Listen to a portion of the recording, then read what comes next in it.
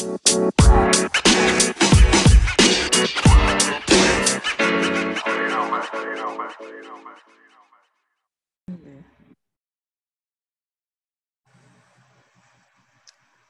we're back with a brand new episode of Convos with Nikki. And for this episode, we will be talking about what it's like to be a female in a career that has been dominated by men. And I will be joined by a good friend, also known as Tita Kex by many.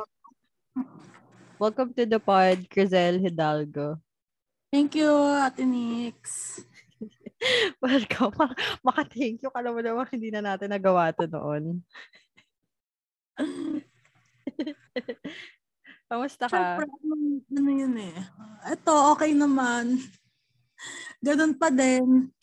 Same. Same. Pasok sa... Yan. Huling punta ko sa shop, diba, nung nagpatattoo pa ako? No, ano ba yun? Oo. Bago mag-birthday. Oo, ayun nga. Ay, yun ba? Oo. Magpapatattoo pa ako ulit, pero hindi pa ngayon. Naka-save na yun.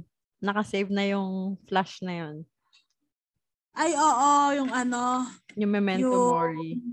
Oo, yun. Hourglass. Kuroko. Totoo. Yes. So, kamusta naman sa shop? Same pa din. Yun, sa shop, tuwing lumalakas ang client, magla-lockdown ulit, laging ganun. Oo nga, parang nag-tsempuan. Pero ngayon okay naman na yung pasok ulit ng tao, bukas na yung skate park, ay talaga? Nice. Bukas na rin yung mga dyan, yung kainan. Ano bang pangalan ng kainan dyan? Masarap yung wings nila eh. Ayun. Nice. Shout out sa Loud. Masarap po yung wings nyo. Diyan kasi kami umorder nung birthday ng boss ko. Masarap yung pasta nila. Sarap. Yun ang paborito ko eh. Hindi po, walang halong bias. Masarap talaga. True. Tita Kex approved. So, punta tayo dun sa childhood mo. Siyempre, growing up, may kanya-kanyang kagaya ko. Ako, laking labas ako, laking kalye. Ikaw, what were you growing up? Like, what were your childhood like? Ano ka na ba talaga nun? Parang artistic ka na? Oo. Since bago pa ako mag-kinder, mahilig na ako mag-drawing, mag-color, mag-scrapbook, mag-art and crafts. Pero laking kalye rin naman ako. Nalaro ko rin naman lahat ng mga 10-20, ganyan. Pero nung bata ako, ayun, parang, kasi diba lahat nga tayo, ganun naman pinapalaki, bibigyan ng coloring book. Kasi hindi naman uso dati yung bibigyan ka ng iPad, PSP. Wala akong bibigyan ng iPad. Parang uso ngayon eh. Parang 3 years old, marunong nang mag-cellphone. Oo, totoo. Diba? Totoo dati, wala, family computer. Ay, oo. Totoo. Pero yun nga, since dati, lahat tayo, diba, parang magsa-start sa coloring book, ganyan.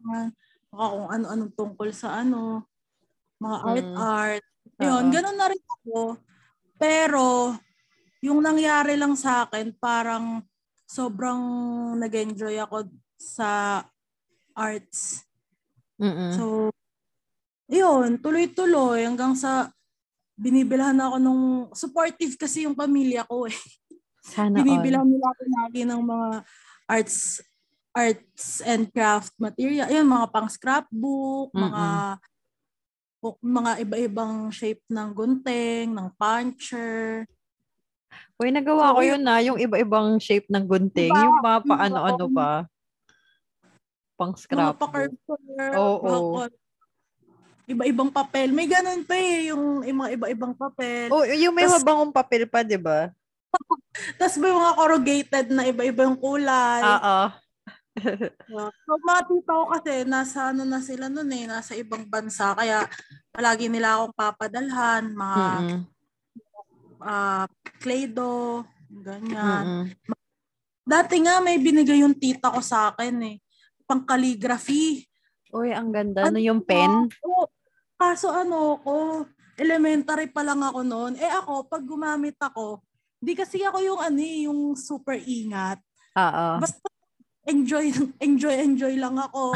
Kahit hindi ko siya tinitipid. Yung kahit feeling ko, parang wow, parang rare to. Oo.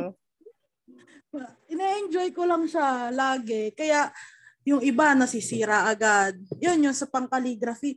Ano yun? Ang tawag kompleto. Pati yung mga tip-tip niya. Oo. Yung iba-iba yung yung pagka-stroke. Oo. Tas 10 libro nung Di, pang-calligraphy. nakaranas ka rin nung yung isa siyang parang envelope na malaki. Tapos pag binukas mo, may color pen, may color pencil, may oil pastel. May ganun ako nun eh. May ganun din ako. Oo, totoo. Nakakatuwa. Naalala ko yun bigla. Parang tayo lang yun, may ganun, no? Parang ngayon, wala nang ganun eh. Yung isa tita, binilhan ako. Diba, yung usual nga, yung parang nga siya, parang envelope or parang rectangle na rectangle siya na para siyang Oo.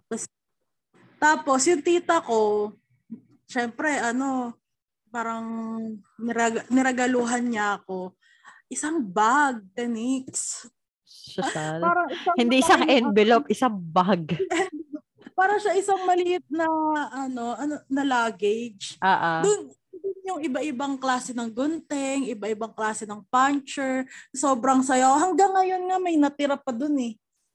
Hindi ko lang siya ginagalaw kasi parang na siya, memorabilia. Oo. Kasi Pero na ng childhood mo yun. Ang dami kong ginawa ng kung ano-anong letter, mga postcard. Sinulatan na din ng letter to. Madami, mahilig ako doon pati sa ano yun yung mabango? Ayun nga, ano bang tawag doon? Yung mabango na yung papel na mabango. May envelope pang kasama. Stationery. Stationery.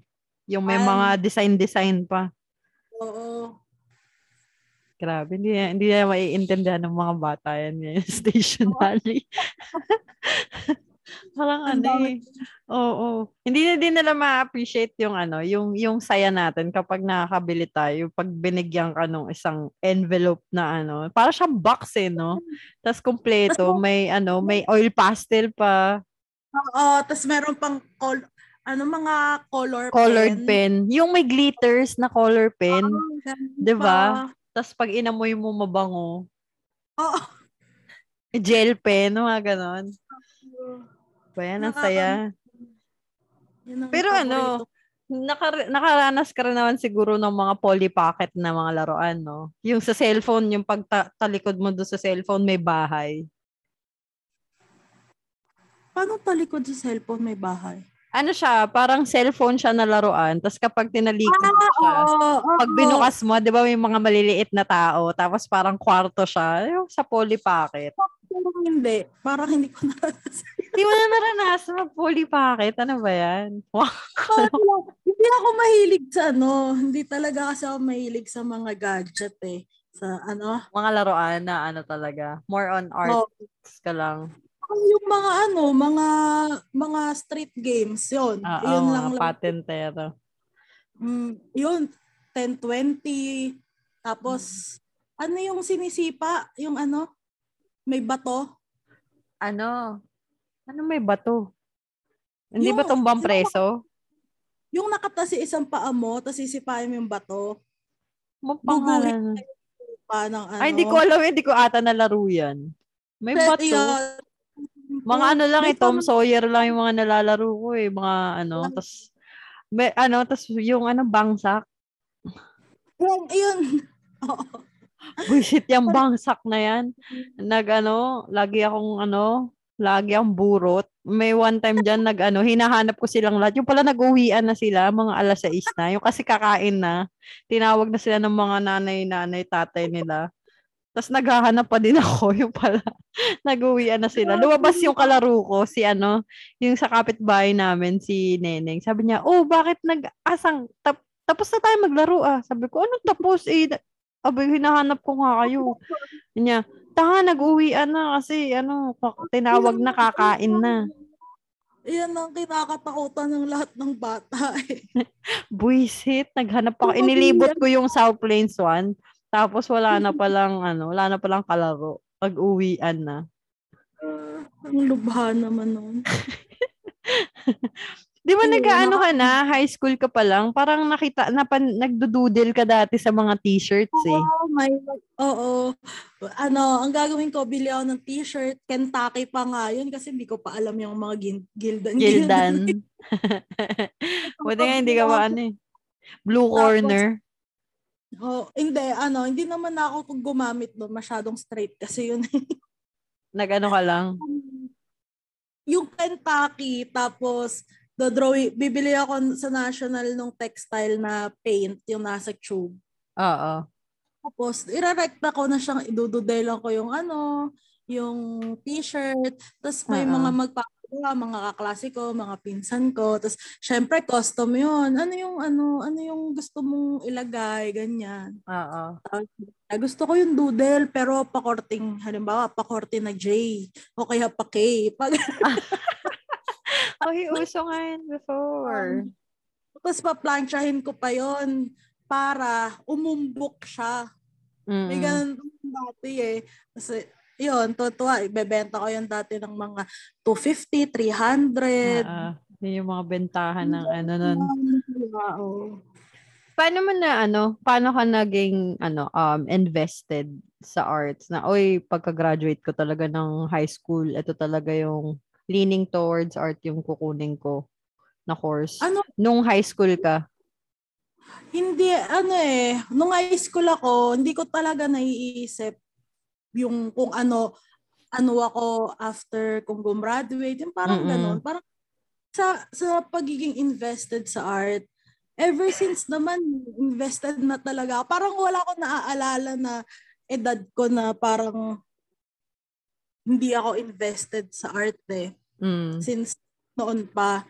Pero, yun nga, nung college ako, nung high school ako, hindi ko alam yung course talaga na kukuhanin ko. Kasi, nung bata pa ako, pag tatanungin ako halimbawa, Crisel, anong gusto mong maging paglaki?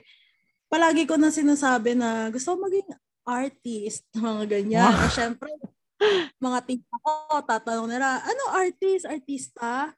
Tapos sasabi ko, hindi, fine artist. Hindi ko alam kung saan ko nalaman yun, yung term na yun. Pero, yun yung mga early memories ko sa sa ganyang bagay. Tapos, so, since noon pa lang, alam na nila na art talaga. Tapos, nung nag-high school ako, syempre dito, wala akong kilala na gumraduate ng fine arts. Kasi syempre dito sa Pilipinas, wala namang fine art course eh. Oo. Wala akong kilala, hindi ko alam kung ano yung course. Ano ka. Hindi ko alam kung ano ka after mong gumraduate ng course na yon. Oo. Parang anong magiging work mo, ganon. Kahit nung di ba pag high school, pupunta yung mga iba-ibang mga school. Schools. Tapos entrance ka. Wala ko sila doon. Wala.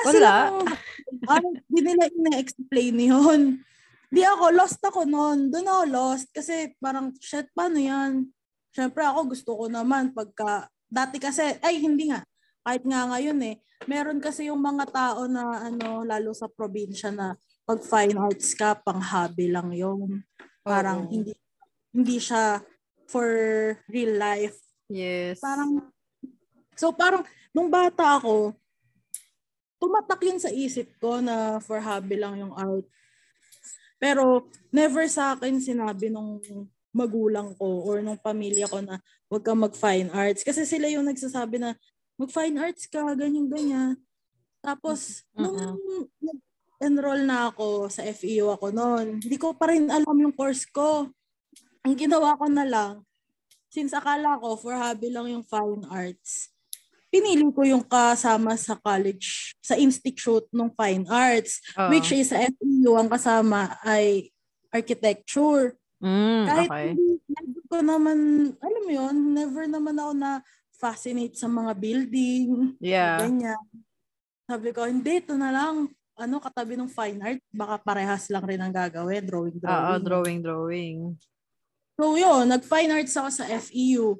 Nung first sem, second sem, ganyan. Kasi mga kasama ko sa dorm ko noon, puro fine arts. Oo. Tapos, nakikita ko yung ginagawa nila. Uy, parehas lang nung ginagawa ko. Eto na, okay lang to. Parang gano'n. Oo. First year, first sem pa lang yun eh. So, parang parehas lang yung gagawin namin. Mga lines, curves. To drawing ka ng maraming parang letter C, mga slant. Ganyan. Kaya, enjoy ako noon. Sobrang masaya ako sa school. Hanggang sa nung dumating na yung second sem, naiiba na ng onte. Hindi na ako masyadong masaya. Umabot ako ng third year sa architecture. Okay. Tumagal ka pa. Kala ko.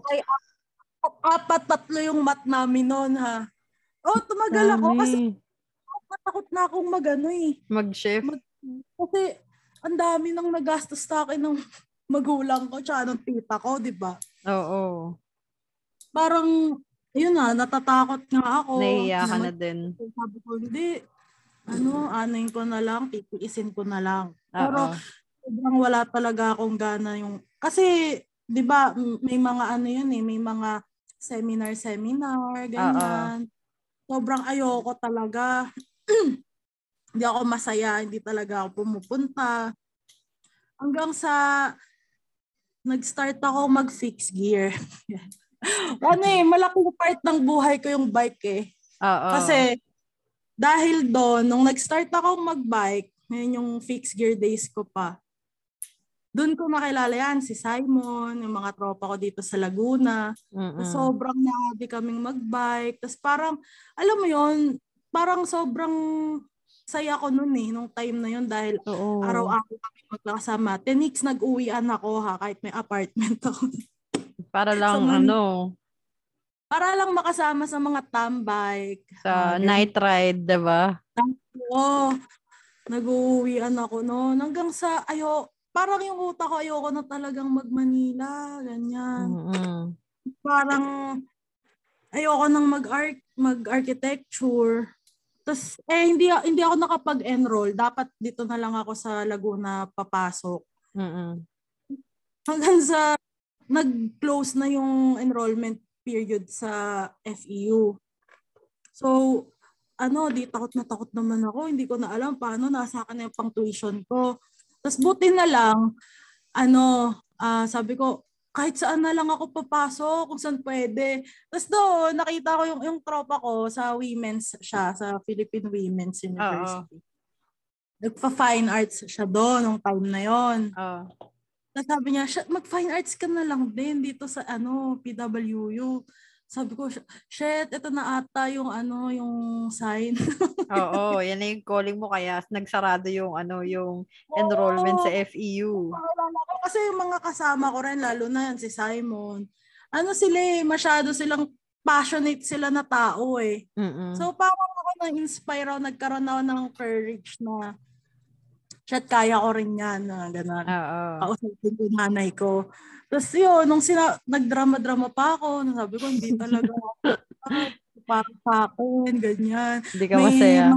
May paluha pa yun sa isang mata. May luha.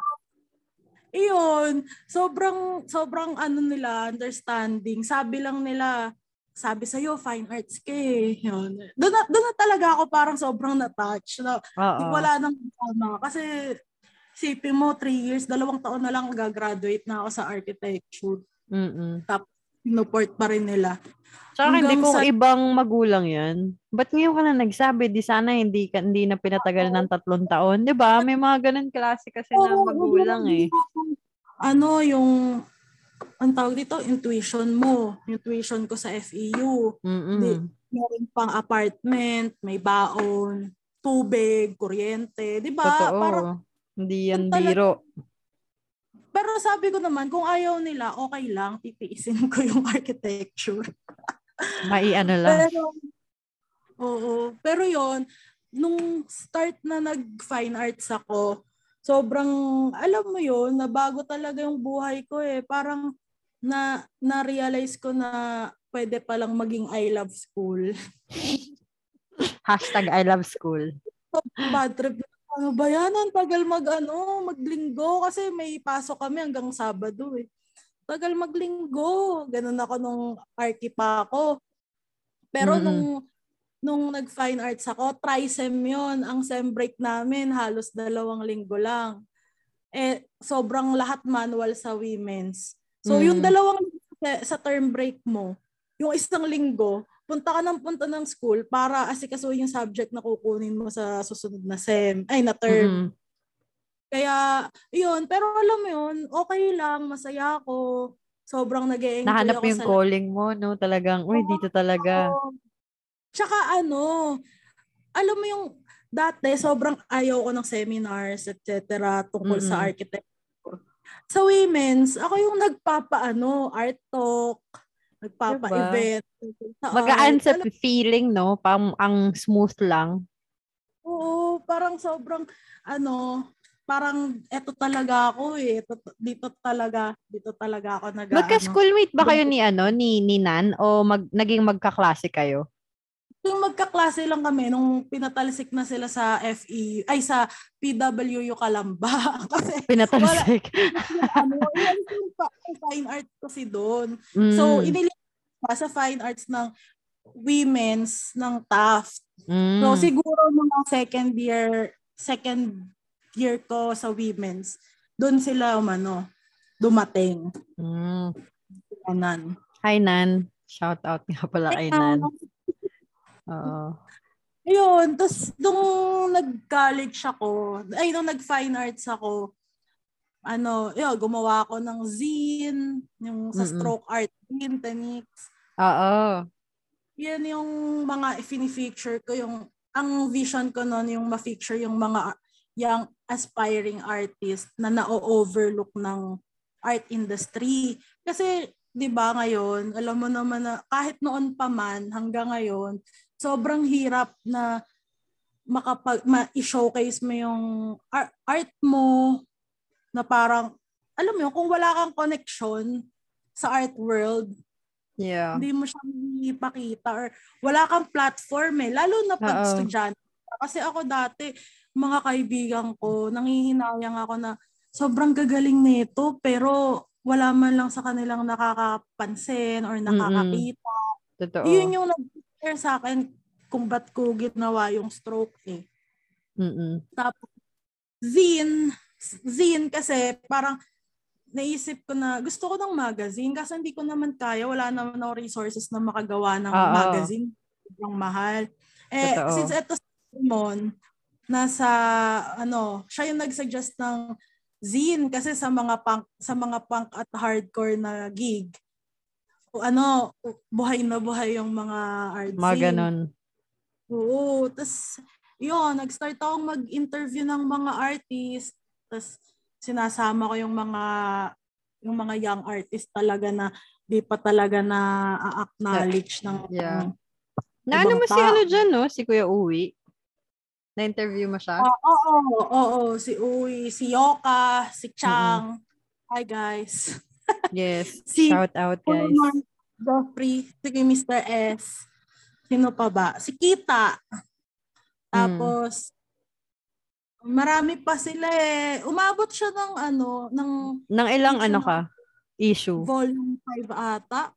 Dami din Sunod si Yoka, sunod si Mr. S, sunod si Chang. 4 lang ata, techniques. Kasi hirap na hirap ako nun dahil ako, ikaw lang.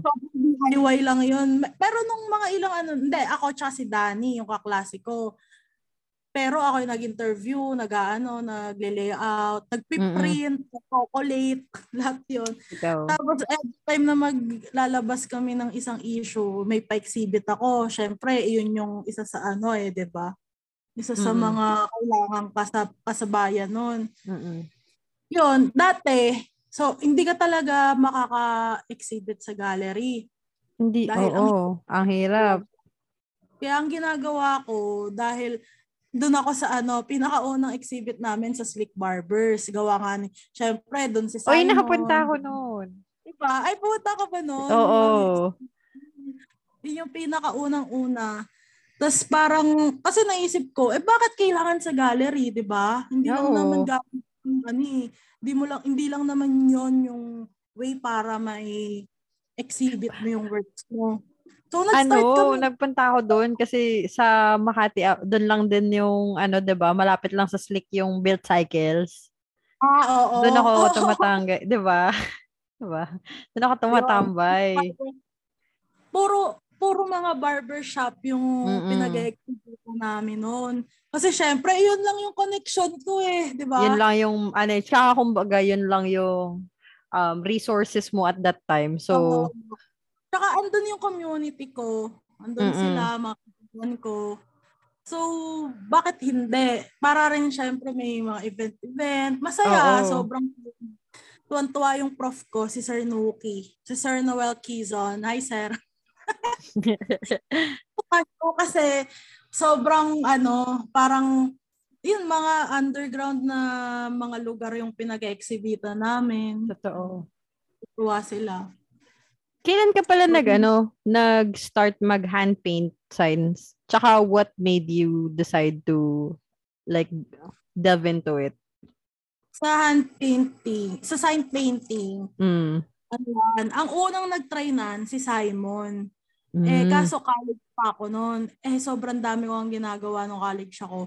Hindi ko siya hindi ko siya nabibigyan pansin. Mm. Kasi noon may stroke pa ako noon, may thesis. Mm. Tapos, pero kaming dalawa, mahilig kasi talaga kami sa mga mga vintage, mga old school, mga ganyan.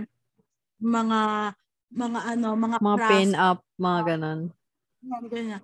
Mga custom culture. Mahilig kami doon. So, siya yung nag-start noon. Kaso wala siyang pasensya doon.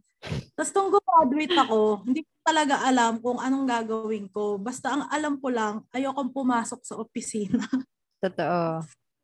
Tapos, kaya, ang lakas ng loob namin nagtayo kami ng shop sa San Pedro.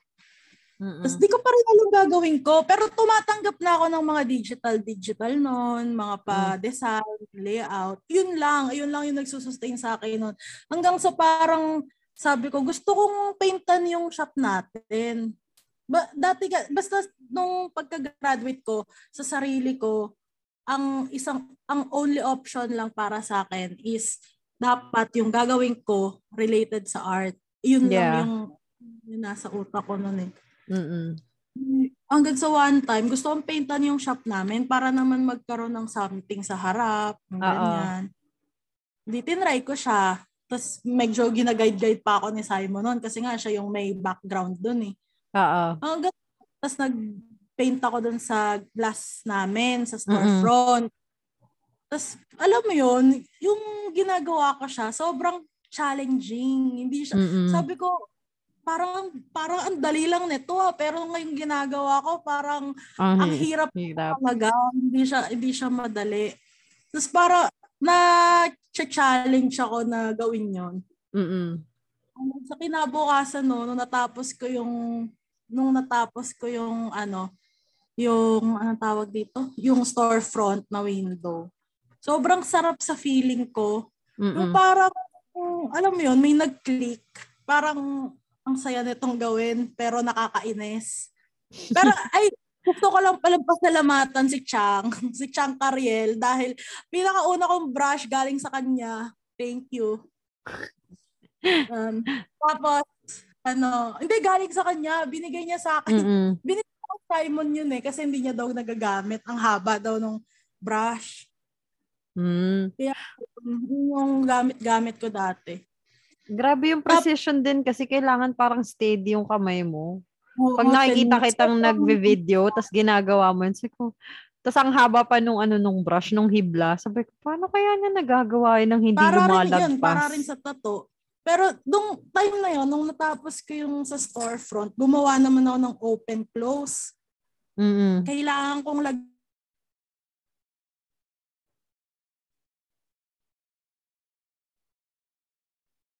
yun yung pinaka... Hello, Tinix? Nawala. Dun sa, ayun nga, parang, alin yung narinig mong last? Yung sa, yung sa open close.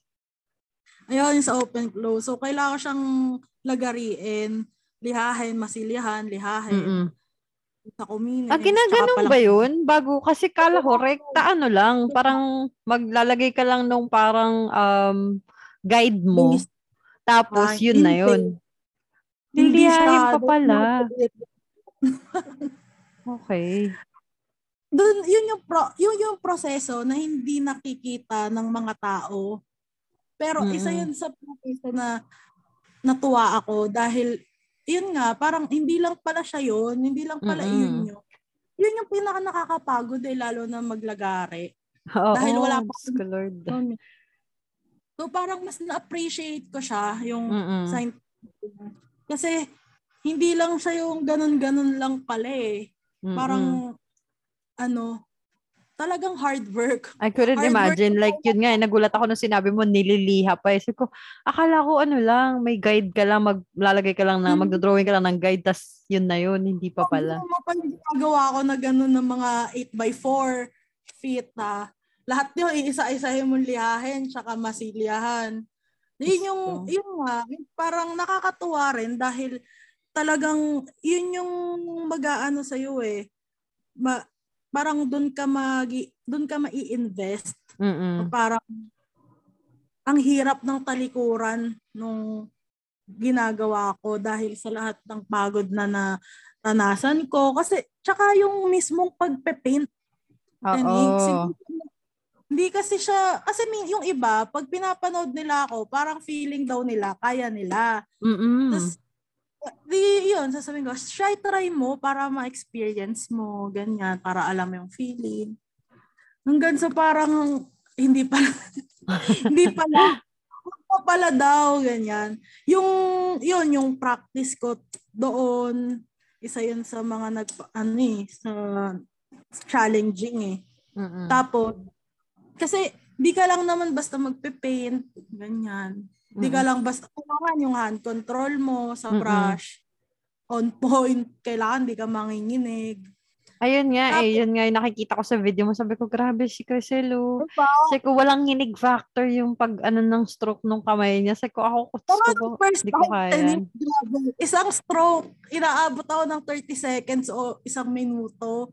Dahil yung mga una-una kong beses na nagsa-sign paint, hindi pa ako humihinga, hindi talaga ako makahinga.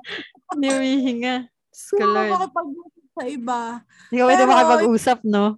Oo, naiinis pa ako kay Simon. Huwag mo nga muna akong kausapin. Kikita ko nagpe-paint eh. Parang ganyan. Ang tawag dito. Yung isa pa sa pinaka-paborito kong part kasi, yung natuto akong mag-alaga ng mga gamit ko. Mga brush, ganyan. Kasi ang hirap humanap ng brush eh. Yun yung mahirap eh. Yung mga gamit. Oo, kailangan mo silang alagaan. Kasi kapag hindi, ang hirap humanap ng kapalit, 'di ba? So yung discipline kailangan andun din. Yun yung natutuwa ako dun sa sign painting. Tsaka wala na rin masyado talagang gumagawa. Exactly. Kaya wala na rin nagbabother na magbenta ng brushes.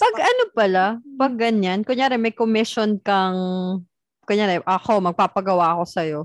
Like, kunyari sasabihin ko sa'yo, bahala ka na sa design, basta ito lang yung color palette.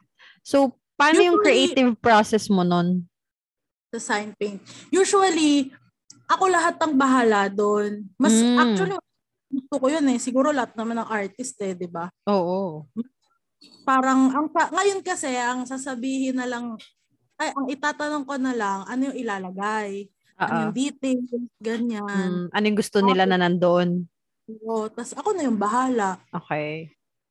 Ano yung feels mo na gusto, yung vibe ng painting. Pero okay din yun sa'yo, yung like color palette, tas ilalagay, tas bahala ka na sa design and all. Tinatanong ko rin yun kung meron silang color palette na gusto, pero usually, sasabihin na nila na ikaw na bahala sa color palette kasi gusto daw nila yung kulay ko na ginagawa, ganyan. Pero yung iba naman, yung iba kahit merong theme yung, halimbawa yung store nila. Kahit example, black and white lang yung theme ng store. Sasabihan pa rin nila ako na ikaw na bahala. Parang feel free to use your mga color na gusto mo. Yun yung mga masasaya naman na Pero yung iba naman, sasabihin nila na eto lang talaga yung color na kailangan namin eh. Yun. Okay lang rin naman sa akin yun. Meron pang iba na magbibigay ng logo. Ito yung ipapapaint nila. So, okay lang rin sa akin yun. Nagtatatuhan na din ngayon. So, yung style mo naman ng traditional, saan mo nakuha? And bakit parang dun ka talaga mas nag-stick? Kasi, yun lang talaga yung reason eh. Ba't ako nagtato? Para makapagtato ng trad. Ng mga tattoo, bold lines, ganyan. Yung love ko naman para sa mga traditional tattoos. Dating-dati pa yan, college pa ako. Sobrang gusto ko na yun eh. Kasi yun yung para sa akin na, ewan ko, siguro dahil ang hilig rin namin sa mga old school, ganyan. Oo. May old school looking type kasi vibes yung traditional eh. Tsaka pag nakita mo yung stroke nung kapal nung lines, traditional yan. Pati yung sa shade lang eh. Kung paano yung shadows nung parang nade-distinguish mo agad na, traditional tattoo yan. Pero yung iba, ang akala rin nila, wala lang, parang sobrang dali lang naman nun eh, pag trad eh, ganyan. Pero yung kasi doon, para yung shape ng mukha, pag nag-drawing ka ng sarili mo, yung mga design or style na gusto mo, isang line lang yung isang line lang yung parang maging awkward. Hindi na siya mukhang trad eh. Nagiging mukha siyang 2D lang na cartoon na na ganon. So parang iyon yung isa sa mga challenges doon. Kailangan mo siyang, pag dinrawing mo, pag gumawa ng design mo or ng version mo, kailangan pa rin niyang maging itsurang trad. Parang, yun, ganon. Tapos, yun, nung nagtattoo ako noon, parang, yun nga, yung nasa isip ko, gusto magtattoo ng mga trad. Mga ganyan. Yun lang yung gusto itattoo eh, tsaka yung drawing ko eh, yung version ko. Kasi syempre, di ba, parang isa yun sa mga platform na gusto kong i-testing. Platform ng mga ginagawa kong design, ng art ko. Yeah. Kaya, siguro nag-challenge rin ako eh, kasi ang hirap niyong pag-aralan. Akala ko dati, wala, tattoo ka lang, nakaupo ka lang. Pero nung tinry ko siya ng first try ko, grabe, parang newfound respect para sa mga tattoo artists. Kasi sobrang kapagod pala dahil, alam mo yun, sa lining, di talaga ako makahinga. Yung sa kamay, no?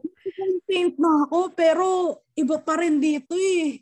Kala ko steady na yung sa kamay. Oo. Yung hand control ko. Akala ko meron na ako noon.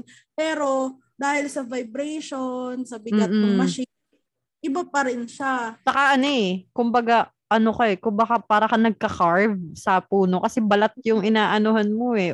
Open wound siya eh, kung tutuusin eh. To think na pinagkatiwala sa'yo ng kliyente mo, yung balat niya. Oo. Lagi kong iniisip na para, shit, sobrang thank you kahit na nung nagpa-practice pa ako, hindi ako naniningil. Sobra-sobra yung yung utang na loob ko dun sa nagtiwala nung balat nila sa akin para practicean ko, di ba? Iyon, isa yun sa mga natutuwa ko dahil parang ngayon kasi nag-explore ako sa tattoo. Alam mo yun? Ayoko siyang i-overthink. Gusto ko gamitin yung mga kulay na gusto ko. Gusto ko lang i-drawing i-tattoo yung mga drawing na gusto ko. Pero, sabi nga nila, hindi lahat kasi ng design pang tattoo. May exactly. design may design pang papel, may design pang balat. So, iyon, kaya parang minsan, yung sa tattoo, yung mga flash sheet ko, yan, bago ko siya, pag dinrawing ko siya, or habang dinodrawing ko siya, iniisip ko na kung paano kaya to after 5 years or 10 years, magko-close kaya yung line, magbo-blow out ba masyado. Yun yung nakakatuwa eh. Kasi sa tattoo, hindi ka talaga matututo ng overnight o kaya hindi ka matututo after 1 week, after 1 month, after 1 year. Yeah. Alam mo yun? Continuous siya eh. Parang lifetime na siya habang ginagawa mo siya. May ano pa din siya. Continuous learning lang siya. Doon ako na-hook. Nung parang, parang nakikilala ko yung sarili ko din dito eh sa pagtatato. Ano yung gusto ko, yung ayoko. Tsaka, yung parang pag nagkamali ka, hindi mo na yan mababago. Oo, life forever na yan. Talaga. Parang ako, doon ako natuto na tanggapin. Alam mo yung wabi-sabi philosophy? Yung mga parang mahalin mo yung mga imperfection. Yeah. Doon ko natutunan yon at isa yun sa pinakamalaking bagay na natutunan ko sa pagtatato. Kasi hindi lang siya sa tattoo mo may apply eh. Pati sa buhay mo talaga. Exactly. So parang medyo lumawak yung utak ko ng konti tungkol doon. Kasi dati sobrang in-overthink ko yun. May isang may unting line na nag-shake. Kaya may nag-overlap. Yan. Parang feeling ko sobrang nakakahiya. Tapos hanggang sa nung natutunan ko yun, parang alam mo yun, natutunan ko rin i-enjoy yung pagtatato. Kasi nung una, parang puro kaba lang yung nararamdaman ko eh pag mag-isang ako magtato. Promise, Tanix! Mas lamang yung kaba kaysa sa excitement. Parang may time pa na hindi ko pa na-i-execute yung nasa isip ko.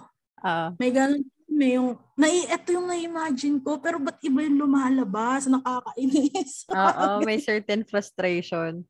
Pag anong sinasabi mo kunyari dun sa mga mga first time na yung mga gusto magpatato na yung ideas is galing straight from internet. Ano yung Hindi ko kasi ginagawa yun eh. Parang sinasabi ko sa kanila na pwede ko naman tong gawin pero gagawan ko na lang ng version ko para hindi siya carbon copy. Alam mo yun? Kasi syempre, ako, babayaran nila ako. So gusto ko makapagbigay ng quality na gawa sa kanila. So quality ikaw ba yun? Mismo. Oo, na ako mismo. Kasi bakit mo pa sa akin ipapatato yan kung kaya naman ng kahit na sinong artist gawin yan, 'di ba? Yeah, that's right. Pag sa akin mo ipinatato, gusto ko na parang may part ako na maibibigay dun sa tinato ko sa'yo. Kumbaga may piece na galing sa akin, galing sa puso ko. Wow. Pero hindi totoo. Pero totoo naman eh. Like, ano mo kasi yan eh. Kumbaga, bragging rights mo yan eh. Pangalan mo yung nakaano dyan eh. Ako, pag nakita ng iba yung tato, kay Crisel yan. Kay Tita Kex yan, di ba? Nagbayad ka na eh. Nagbayad ka na, nagtiwala ka na, binigay mo na yung balat mo, sulitin mo na. Totoo. Diba? Kaya, iyon. Tsaka sa mga first time na nagpapatato sa akin, lagi ko lang sinasabi na i-enjoy mo lang yung yung experience. Kasi isang beses mo lang talaga sa buhay mo ma-experience na magpatato for the first time. Yeah. Kasi pag nagpatato ulit, second time na yon, hindi na yun yung first. Exactly. Diba? Saka iba yung feeling every tattoo. Ako for me. Siguro dahil parang may pinagdadaanan. Yung environment, yung artist na gumagawa ng tattoo mo. Hindi naman pare-parehas yung tao eh. Hindi rin naman pare-parehas yung state of mind mo habang pinapatato mo yun, di ba? Exactly, yun nga eh. So, Iba-iba. yun. Kaya, ang saya rin ng tattoo. Ang saya niya. Actually, 'di ba? Kaya nga sabi ko babalik ako sa kasi may gusto kong parang ipagawa sa Tas sakto meron sa flash sheet mo. Kaya parang ay sakto talaga. Meant to Ko pa be. ginawa yun, Tenix. Kaya sabi ko sa medyo gagawan ko pa siya ng version. Tsaka yung isa pala, yung isa sa favorite part ko sa pagtatato, yung every tattoo, nafe-feel mo yung sarili mo na nag-improve or nag-grow. Oo. Parang di siya parehas, never naging parehas na experience. Bawat client, bawat pyesa na itatato mo, yun yung sobrang ang saya-saya. Exactly. So ngayon, as a woman, ano yung biggest misconception na we face today as an artist and as a creator? Well, ikaw. Basically, ikaw. Ano yung misconception na you're facing today? Ako ngayon, yung parang, lalo na halimbawa sa sign painting. Kasi sa tattoo, marami ng babaeng nagtatato diba? Pero sa sign painting, yun yung mga ginagawa ko, katulad ng maglalagari ako, mag-jigsaw ko, diba? Pero, ako ni Simon doon, tinutulungan ni Simon, pinagkakat niya ako, pero at the same time, parang, ginagawa ko rin siya eh. So, akala nung iba, hindi ko kaya. Akala nila, pawis mo rin yun eh. Totoo, Tenix, promise. Pero yon sa ibang artist, madaming misconception kasi sa babae eh. Parang, alam mo yon feeling nila pag babae, mahina agad. Parang, hindi ganun ka lakas katulad nung hindi lahat ng kaya ng lalaki, kaya ng babae. Ganun yung akala ng... Exactly. Pero, yun nga, sa ginagawa ko, parang, actually, hindi ko naman kailangang i-prove. Wala naman kailangang i-prove. Pero, parang ipinapakita ko lang na kaya kong umakyat ng hagdan. Yung hagdan, yung ladder. Yeah. Kaya ko umapak ng tawag ito? Kaya ko mag-paint sa matataas. Yeah. Kaya ko maglalaki, kaya ko magliha, kaya ko yan. Hindi lang lalaki. Exactly. Diba? Kasi kahit naman anong gusto natin, basta gusto mong gawin, kaya eh. Kahit ano pang gender mo. Basta iset mo lang yung mind mo dun sa bagay na yun. You'd be able to do it. Saka may passion ka, magagawa yun ng kahit na sino. Yung mga sexist dyan, wala malipas na kayo ng panahon, 2021 na. So, dapat actually, dapat wala na nga ngayon eh. Pero, I don't know why. Pero meron pa rin. Kasi, siguro masyadong conservative rin kasi yung bansa natin eh. So, yung mga matatanda, yung sa generation kasi nila, sobrang ibang-iba. Di ba sabi pag babae sa bahay lang? That housewife ka lang. Taga-alaga ka lang ng anak. Hell no. Ikaw yung magdidikta kung ano ka, kung ano yung kaya mo. Exactly. Hindi tao. So, yun. How do you cope up with the society standard, especially on being a woman? Wala. Parang just do what you wanna do. Yeah. Diba? You do Kaya you. mo lang, wala naman talagang kwenta yung yung sinasabi ng iba eh. O kaya yung ng iba. Sa akin, wala naman talagang kwenta yung opinion nila eh. Totoo. Parang, basta masaya ako sa ginagawa ko. Oo. Well, ganyan din yung ganyan din sa akin sa kunyari sa photography.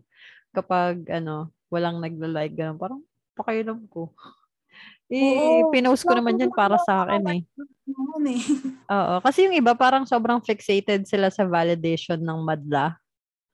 Oh. 'Di ba? Na parang dun sila kumukuha ng magaling ako. Parang feeling nila magaling sila kapag ibang tao yung pumuri sa kanila or yung mga gusto lang nilang marinig. Oo. Which Wala. is, Ang pinaka-importante lang naman na salita kung ano yung tingin mo sa sarili mo at the end of the day. exactly. Diba? Kasi yun yung pinaka nakaka-frustrate eh. Yun yung na-frustrate ako. Yung pag iisipin mo or iisipin ng ibang tao ano ko yun, parang nakakahiya kasi baka isipin ng iba ganito, 'di ba? Oo. Parang ba't ka doon malilimitahan? So Totoo. parang inano mo na rin, parang nagpatalo ka na rin, parang inayaan mo na Exactly. rin yung iba yung magdidikta kung ano ka lang. Exactly. Ayun nga eh. Parang yun nga, masyado silang fixated na Kaya kapag may dapat sinabi yung tao na, oh, ganito ka lang. Oh, parang sila, oh, oo nga, ganito lang ako. Ganun. Parang, oo. Kaya just do what you want, just do what you love, do what yeah. makes you happy. Di ko na alam kung paano ko pa sasabihin yun, pero iyon lang yung gawin nyo. Hindi nyo na kailangan sa iba eh. Kasi kung masaya ka sa ginagawa mo, hindi ka masasawa, hindi ka mapapagod, hindi ka, alam mo yun, parang kahit ano dumating na challenges, okay lang sa'yo eh, head on. Totoo. Diba? Kaya, wag patalo, wag magpatalo. Yung pinaka-importante, yung may passion ka sa isang kasi ang daming tao na namamatay na lang na, alam mo yun, di na nila nahahanap or nadidiscover yung bagay na gusto na talaga nilang gawin sa buhay. Exactly. Tayo na alam natin kung ano yung gusto natin gawin, tayo talaga yung mga privileged na tao. Kasi exactly.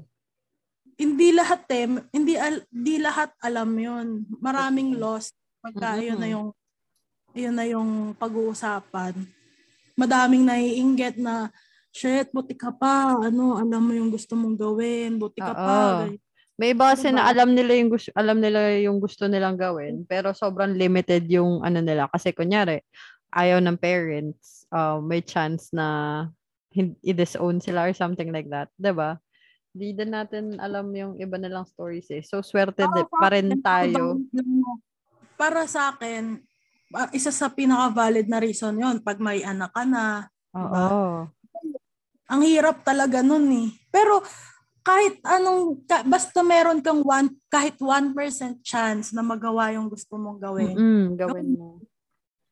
Kasi pag hindi, magsisisi ka talaga sa bandang huli.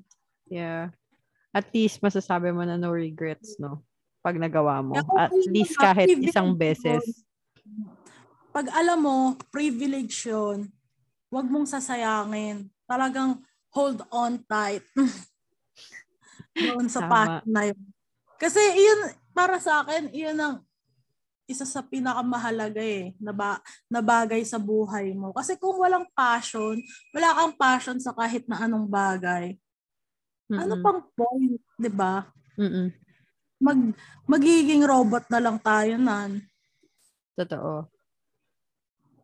So, what do you think women should do to break through the stigma nung patriarchal na pagbabae? Pa rin ang sinabi ko kanina, basta gawin nyo lang ng gawin lang. Parang don't look back. Huwag kang makikinig sa ibang tao. Kasi, alam mo yon, kung gustong-gusto mong gawin nga, wala kang kailangang patunayan sa kahit na kaninong tao. Exactly. Preach. Gawin mo lang. Regardless kung anong gender. Just want to groove. Yeah. Tsaka yun regardless sa sexuality mo or sa gender preference na meron ka. Basta alam mo na hindi ka nakakatapak. Oo, basta hindi ka nang aapi. Totoo. At hindi ka nang aapi. Oo.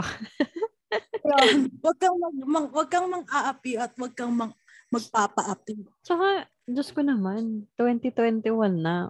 Uso pa ba yung yung mga gender, na yan? Well, oo, kasi isa pa rin yan sa, isa sa mga problematic pa rin na issue. Yun nga Diba? eh. Which is ang sad. I mean,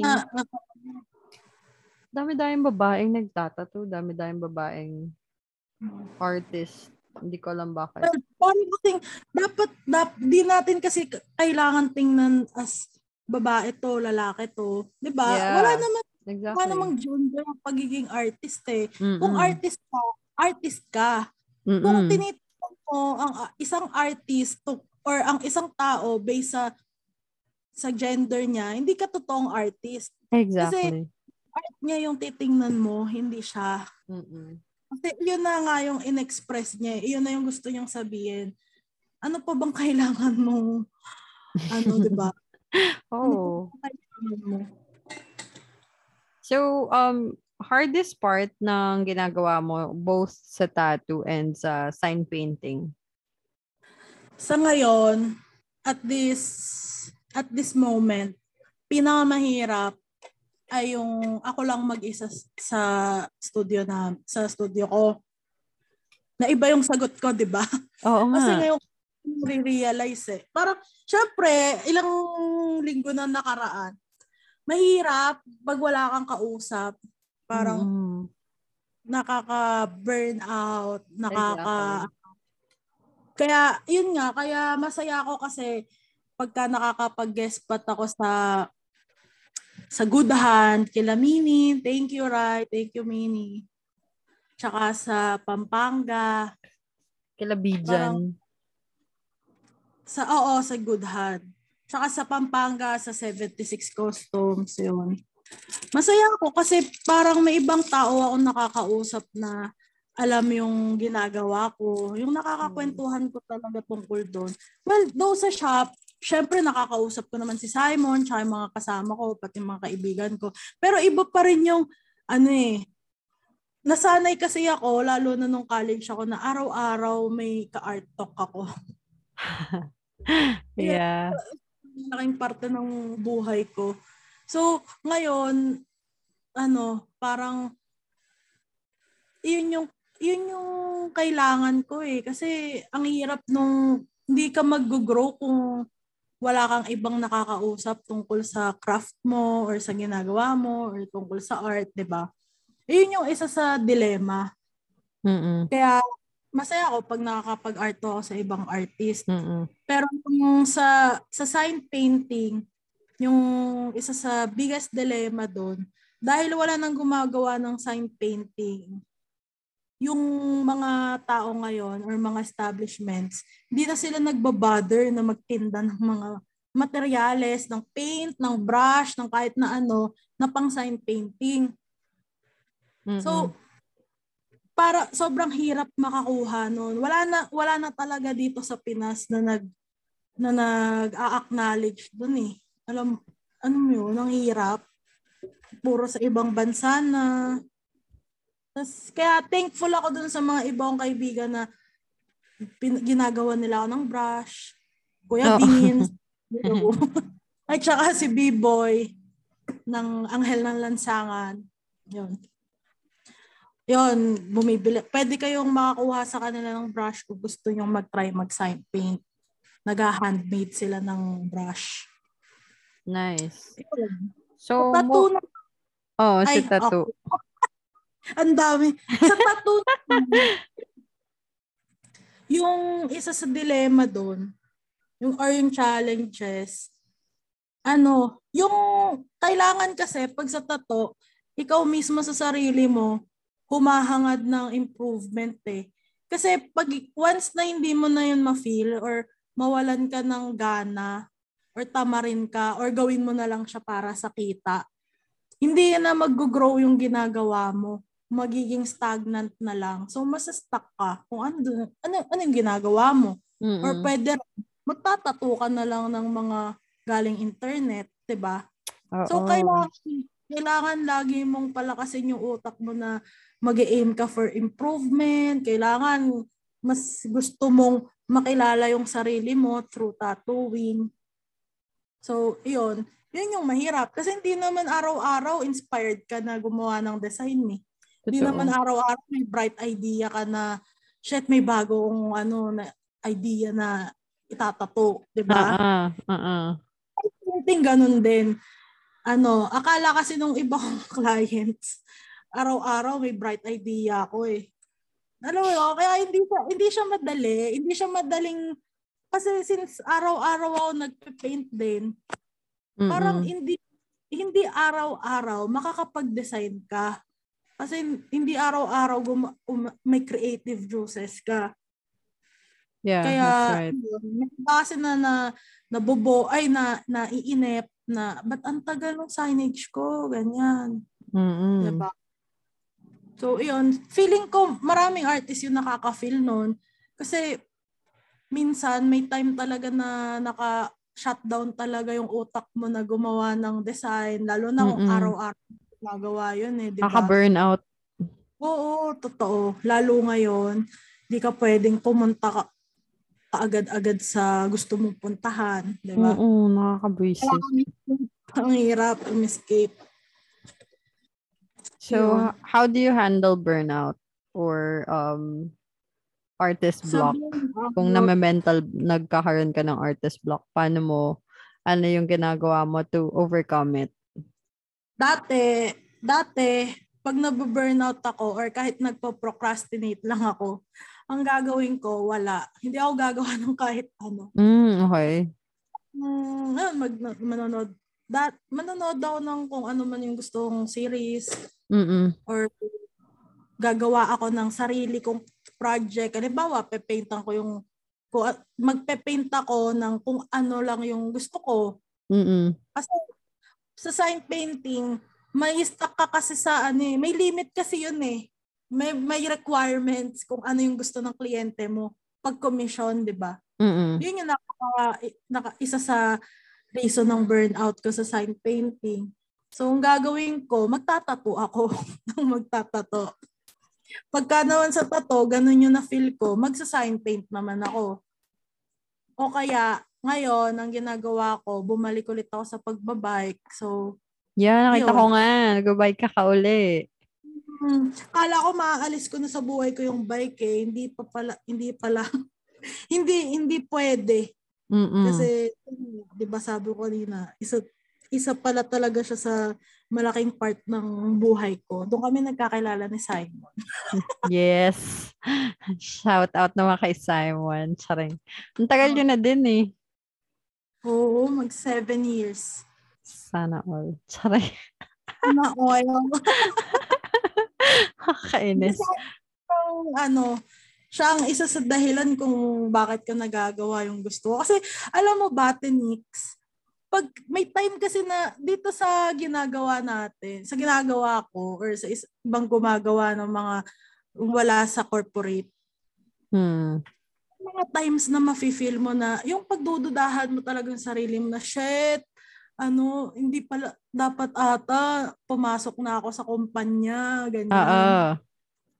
Imposibleng hindi eh. Kasi may times na ang dami mong kita, ang dami mong kliyente, pero sure, ang dami ring times na wala. So, yun, matibay ka doon pagka nafe-feel mo yun. Kasi kung ikaw lang sa sarili mo, mag-give up ka eh. Parang, mag-a-apply na ako kahit home base lang or kahit ganito lang. Diba? Totoo. Kasi yung nag-ano ka na eh. Feeling mo, napanghihinaan ka na ng loob na feeling mo, mali yung decision na ginawa mo na nag-all out sarili mong passion or nagawin yung gusto mo talagang gawin, 'di ba? So, yun, si Simon yung andyan lagi sa akin na pag feeling ko, kailangan ko na kaya mag-apply, B? Parang gano'n. Siya yung pipigil sa akin na, hindi, huwag ka mag-apply. Kaya natin to. Pero nung napag-desisyonan ko kasi na mag-shop, wala, anda na gutom eh. Yan ang nasa utak natin, magugutom talaga tayo. Totoo. Kailangan mo talagang ibigay yung 300% mo kung gusto mong gawin yung gusto mo. Kasi nga, ito yung lifestyle na pinili natin eh. Masaya naman tayo. So, worth it naman. Diba? Well, yeah. Yung meron kasi kagaya ko, iba kasi siya eh, parang case-to-case basis siya. Kung kung wala kang iniisip na na responsibility. Yeah. Techniques. Kaya nga ako, kung mag-a-apply ako, wala, kumbaga sinayang ko lahat or disappointing yon para sa mga tao na na walang freedom or na may mga responsibility talaga na kailangang gawin eh. Kasi ako, wala akong anak, wala akong responsibilidad. So, magiging waste lahat kung hindi ko gagawin Exactly, to. kung hindi mo i-grab. Parang, parang halimbawa, ikaw, hindi mo magawa yung gusto mo, gagawin ko para sa'yo. Oo, yun. Kumbaga parang ikaw yung representation ng mga bagay na hindi ko na maa-achieve. Oo. Diba? Kasi, kumbaga, tied up na ako dun sa responsibility ko eh. So, ikaw na yung magre-represent or ikaw na yung gagawa nun para sa akin. Diba? Lagi ko naiisip, parang, ako yung may chance eh. Ba't hindi ko gagawin? Diba? Exactly. Waste of time na gumawa ako ng iba. May isip mo yung iba, no? Sila nga gusto nilang gawin to pero hindi na nila magawa kasi tied up na sila dun sa responsibility. Kung meron kayo ng katulad ng meron ako, hindi mo kailangan magbayad ng kuryente ng bahay nyo, wala kang anak na binubuhay, pero may gusto kang gawin sa buhay mo. Yeah. At nagtatrabaho ka, mag-resign ka na ngayon. Kasi promise ko, sobrang worth it. Kahit magutom ka, kahit mapagod pa, kahit mawalan ka na ng hope, at the end of the day, sobrang worth it na gawin mo yung gusto mo talaga. Exactly. Promise. Ano mo yan eh? Kumbaga yan yung dream mo eh. Iyon ka. Hindi lang iyon yung dream mo. Iyon ka mismo. Iyon, ginawa ka para doon. Kasi, minsan, naiisip ko, naiisip minsan eh. No? Dahil mo realization. Ang dami kong ang hilig ko kasing moni. Naiisip ko minsan na lahat tayo, meron tayong isang bagay na meant na gawin. Kung yung mga tao magagawa yon, alam mo yon, mas magiging better place ang mundo.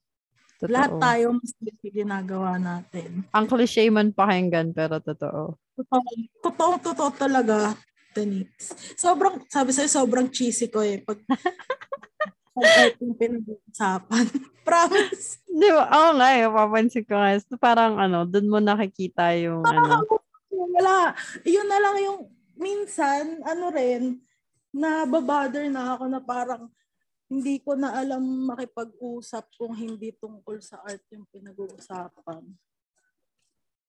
Parang, yun lang yung yun gusto. Yun na yung mo eh. Kumbaga, yun na yung buhay mo eh. Tama. It also fuels you to, strive better and do better. Kasi nga, parang ikaw na yung representation ng mga tao na hindi na kayang i-fulfill yung mga pangarap nila. Yeah. Parang ang bigat naman ng sinabi ko. Parang pressure. Hindi naman siya pressuring sa'yo. Hindi, lang. Well, ayun nga yung ko eh, nothing to prove, nothing to lose. Totoo. Gagawin ko lang talaga yung mga bagay na gusto kong gawin hanggat sa kaya ko. Gawa lang. Huwag kang titigil. Don't stop. Rewarding thing sa ginagawa mo and, just mainly being a creative. Ang rewarding para sa sign painting,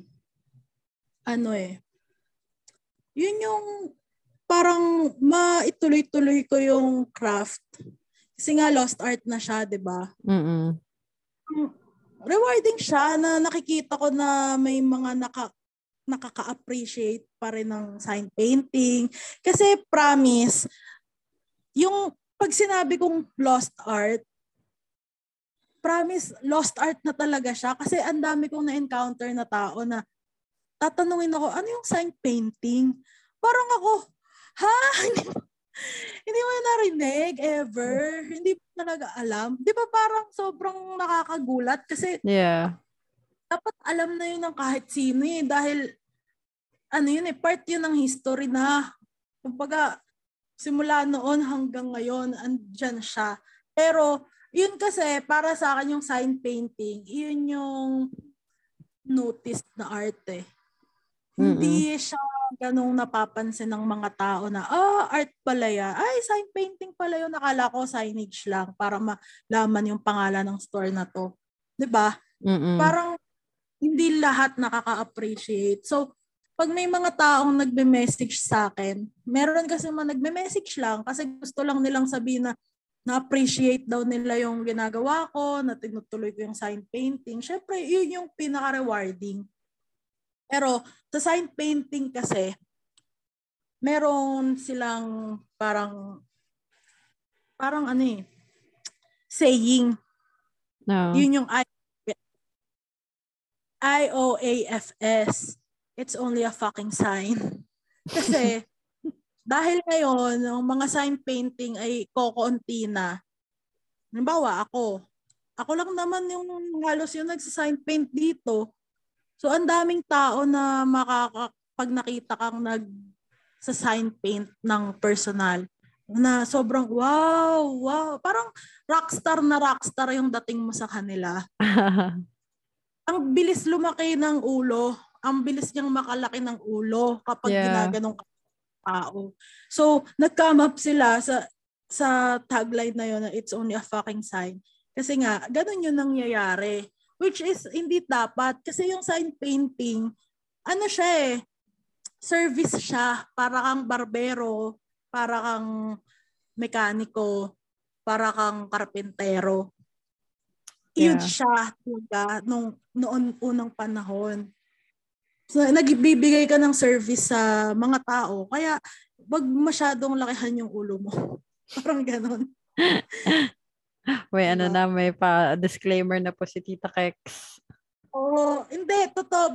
Meron talagang, yun talaga yung dahilan kung bakit nila nabuo yung signage, yung saying nila na yun. Ayun. Next, ano nga ulit yung tinanong mo sa akin? Yung rewarding thing ng being a creative. Ayan. Sa tattoo naman, yung rewarding thing, yung mapasaya mo yung may-ari ng balat na tinatuan mo. Yung talagang ma-feel mo sa kanila na sobrang nagustuhan nila, natuwa sila, di ba? Kasi nga, nagkatiwala niya sa yung balat mo Totoo. So, once na maging masaya siya, parang sobrang sarap na rin sa feeling. Pero yung pinakamasarap na feeling yung kapag na-tattoo mo, kung ano ka talaga or kung ano talaga yung gusto mong itattoo. Hindi yung dahil lang na-like sa client mo or dahil lang gusto mo or dahil lang wala ka ng pera, di ba? Yun. So, any tips you would like to offer fellow women creatives out there, yung mga nagsustruggle and doubting themselves? Babalik ulit tayo dun sa just do what you love. Kasi yun lang talaga yung advice na mabibigay ko wala nang iba. Kasi dun tayo lahat magsa-start. Baga, sa paggawa talaga nung gusto mo. So, kung feeling mo, kung hindi ka masaya talaga sa ginagawa mo, umalis ka na. Kasi kung gusto mo talaga yung ginagawa mo, mafe-feel mo yun di ba? Yung parang, ito na. Di ba? Totoo. Ayun. Basta, hayaan mo lang yung sasabihin ng iba kasi walang kwenta yon. Yung opinion mo lang yung nagmamatter. Opinion mo sa sarili mo kung nagagawa mo ba yung gusto mong gawin, kung wala kang ina-apply tao, di ba? Totoo. So, anyway, yun. Thank you. And don't stop doing what you want. Oo. Ano lang. Kasi once na may ma-encounter ka na struggle, tapos nag-give up ka na, wala na. Sayang, di ba? Tapos na ang laban. Oo. So, hanggat buhay, di ba? Oo. Ano lang, create lang ng create. And create for yourself. Not for others. Yeah, tama. Oo. Tama. Kumbaga, kung sa tingin, paano ko ba explain? Kasi may iba kasi na ito kasi uso ngayon. So, ito yung gagawin. Pa yung mga nagbabike ngayon. Gawin mo talaga yung gusto mong gawin. Hindi yung gusto ng tao na feeling mo mabenta, feeling mo mas makakakuha ka ng maraming like. Kasi walang sense talaga yun eh. Kahit na ulit-ulitin ko sa isip kong sabihin, wala talaga. Diba? Hindi mo kahit na pangit yung kinalabasan, pagka paulit-ulit mong ginawa, mag-i-improve ka eh. Imposibleng hindi. Diba? So, iyon. Yung authentic na ikaw yung ipakita mo. Yeah, your authentic self. Parang may sinabi ko rin yan dun sa isang like friend ko. Kasi parang he's doubting himself and his art. Sabi ko, dapat hindi niya dinadoubt yung sarili niya kasi yung nakapag-create lang siya ng kumbaga nakapag-create lang siya ng sarili niyang set eh. Kasi photographer siya. Nakapag-create ka ng sarili mong set eh. Ibig sabihin, meron pa din. May something pa din. Kumbaga, trust yourself lagi. Trust the process. Tsaka, diba? Tsaka wala rin yan sa napatunayan or what? Wala talaga doon. Kasi kahit anong gawin mo, naniniwala ako, kahit anong style, kahit anong medium, lalabas at lalabas yung ikaw eh. So, kung hindi mo nagustuhan yan, may part ka na nandun eh. So, kapag ginawa mo siya ng ginawa, yung process na yun, kasama sa process yun, yung may pangit, yung may napulat, diba? Oh. Tsaka do not downplay your work just because you feel like wala ka pang napapatunayan. Totoo. Oo. Diba? Kung masaya ka tsaka ginawa mo yun eh. Bakit mo i-downplay yung ginawa mo? Sarili mong gawag din na doubt mo. Tsaka hindi dapat binibase yung success or yung quote-unquote kung may napatunayan ka sa kung ilang likes, shares, or yung mga taong nagsabing maganda yung gawa mo or magaling ka. Enough ko mga likes na yan eh. Kasi hindi healthy. Hindi siya healthy eh. Yun kasi yung, kumbaga, di ba sabi ko kanina, parang masyadong fixated yung mga tao ngayon sa validation ng ibang tao. Kumbaga dun sila kumukuha ng validation nila sa art nila. Oo. Hindi dapat. Yun ang isa sa unhealthy way para ma-appreciate mo yung art mo. Tsaka creating is already enough na patunay na you can do it. From scratch may nagawa ka, 'di ba?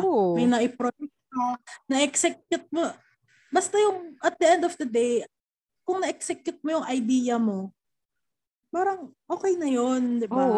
Bigay mo na 'yun sa sarili mo. Ang kailangan mo na lang gawin, mag-isip ka ulit ng idea para may gawin ka ulit. Tuloy-tuloy lang. Eventually, dadating yung araw na masasabi mo na, shit, ito talaga yun. Ito yung feeling ko okay na okay para sa akin. Oo, totoo. Sure. Wala. Hindi, kasi di ba, parang nainis lang ako na masyado nilang, nainis ako kasi nga ganun, parang dun sila nagbe-base sa success.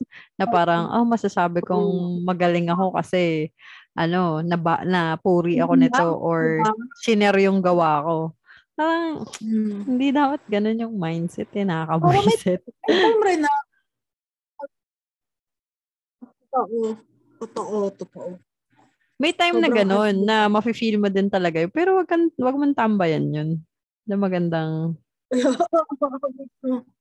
Wag mong tambayan. Pagka feeling mo na daw, pick up yourself, tapos gumawa ka ulit. Totoo. Kaya, yung ngayon, yung goal ko lang sa sarili ko, growth. Kasi dati, pag college ka, gusto kong sumikat. Parang gano'n. Parang shit. Pag sumikat ako, maraming commission, tapos yayaman ako, maraming pera. Ayun eh, nung college ako parang ganon. Parang Nawala ganon. yung essence ng Artist ginagawa mo. ang gusto ko, sumikat ako. Yun yung Oo. naiisip ko. Pero alam mo yun ngayon, parang hindi. So, parang naging ano siya sa akin, ang babaw. Parang naging mababaw yung thinking na ganun para sa akin. Mm-mm. Na-realize ko na hindi. Ang goal ko pala yung growth. Kailangan kong Totoo. mag-grow sa lahat ng ginagawa ko. Kasi kung hindi, wala rin. Ano yun? Ba't ka gumagawa? 'Di ba? Mm-mm. Parang, yun, Totoo. yun. Mag-aim na lang tayo lahat sa growth. Kasi, kung hindi, may mga tao kasi na, kayo na lang yung nagsisiraan, kayo na lang Totoo. nagkakasama. Diba? One Kaya Hindi nga naman competition yung art eh. Yun pala. Hindi siya competition dahil yung art ay napaka-subjective niya. exactly. Hindi mo pwedeng masabi na, wow, eto ang panalo. Di ba? Oo. Wow, eto magaling talaga. Mga Hindi kasi ganon. siya katulad ng sport eh, na Mm-mm. objective. Parang meron talagang clear winner pag sa sport. Pero sa Oo. art, Wala. kasi sari-sarili yan eh. Iba-iba yung Sa tao ano, eh. iba-ibang medium, ang vast nung ano, ang laki nung Hmm. ano nung art, nung sakop. Kumbaga, hindi siya nalilimit sa isang category lang. Oo, 'di ba? Kaya kaya nga sa art, wala ka talagang dapat patunayan. Hmm. Kailangan mo lang gawin ng gawin. Words to At live by, Tita Kex. So ano, saan nila pwedeng makita yung mga gawa mo? Yung IG mo, tsaka yung IG shop nyo. Ng shop, tapos ng tattoo mo, and then nung sa signage mo. well, yung sa akin, sa sign painting ko, yun yung Instagram ko ay @titakex. Titakeks. Oo. Baka hindi pa nila alam yung spelling, no? In-spell out mo na lang. Tattoo, Kex, tattoo, KEKSTATU. Tagalog Yan. na ano, tattoo. Oo. Tapos yung sa shop namin, kasi yung shop namin pala, i-explain ko lang sa hindi po nakakaalam. Isa siyang parang collective ng Mm-mm. barbershop, skate shop, Mm-mm. at sign painting. So, yun, magkakasama lang kami doon lagi. Tapos ngayon, medyo nagiging bike shop na siya. Joke. Sobrang dami ng bike. Oo. Ano nga Yun pala, ang shout out nga pala kay Mylan. Hi, Mai. Tsaka kay Monet. Hi, Monet. Si Kumaring Monet. Hi, ate. Tapos, yun, yung shop namin, ang pangalan ay Laguna Hood. Sa Instagram, laguna.hood. Nakalocate siya sa loob ng backyard skate park sa Tagapo, Santa Rosa City. Yan. May ano din doon, guys. Masarap yung kape nila, Kex, doon. Punta kayo, tapos bili kayo ng kape kasi masarap yung brewed coffee nila. Ano ba yung flavor yun? Yung pinatry mo sa akin? Ang sarap nun eh. Isa sa hindi pwedeng mawala yun sa buhay ko, kape. Kape. Ako din eh. Kahit na ganong kanginig na yung kamay ko. Kape. Hindi ko kayang i-sacrifice yun. Yes. Masarap yung pinatikim mo sa akin. Ano bang kape yun? Yun. Meron pang isa, di ba? Parang dalawa ata yung nyo. Ay, wala yung caramel eh. Wala, latte lang yun. Pero masarap. Sa menu lang namin ay Americano, latte, Spanish latte, tapos meron kami espresso tonic. Uy. Bago. Try ko yun pagbalik. Hello, June. Thank you sa recipe. Babalik. Tatry ko nga yung pagbalik. Espresso tonic. Kailangan ko yan. Mga extra shot. Ganun. Bago pumasok. Extra shot. Good luck na lang sa'yo. Oo. Baka Diyos ko, baka pauwiin din ako nun. Anyway, do you want to thank anyone or greet anyone? Una-una, thank you kay Simon kasi siya ang taga-push ko lagi. Wow! na yung magsabi ng sweet words. Tapos, yun, tsaka thank you talaga sa mga kaibigan ko, pati yung sa mga nagsusupport sa akin palagi. Kasi talaga yung dahilan kung bakit, alam mo yun, kung ba't ako nagkakakliyente, kung bakit may gustong magpagawa sa akin, referral lagi, yun. Thank you sa inyong lahat na nakikinig. Anyway, thank you ulit kasi natuloy na tong episode natin. Ang tagal. Actually, ang tagal na nito. Like, ang dami na naming recording pero walang maayos. Walang nag-succeed. Oo, walang maayos. Ito na yung pinakamaayos sa lahat. Pero thankful ako, Tinik, kasi iba yung sagot ko Oo. Compared dun sa first recording natin. So, meaning, parang kahit pa paano nag-grow ako since yung last natin. Oo, diba? Kasi iba yung sagot mo nun Ganun talaga. Parang kahit ba sabihin mong few weeks lang yung pagitan ng mga recording. Parang dun mo makikita na, okay, iba yung sagot niya this time. Sabihin mo na palagi yung alagaan yung mental health nyo dahil sa ngayong pandemic talaga, grabe. Tinetest tayo niya ng malala. Oo. Kaya palagi yung i-check yung mga kaibigan nyo.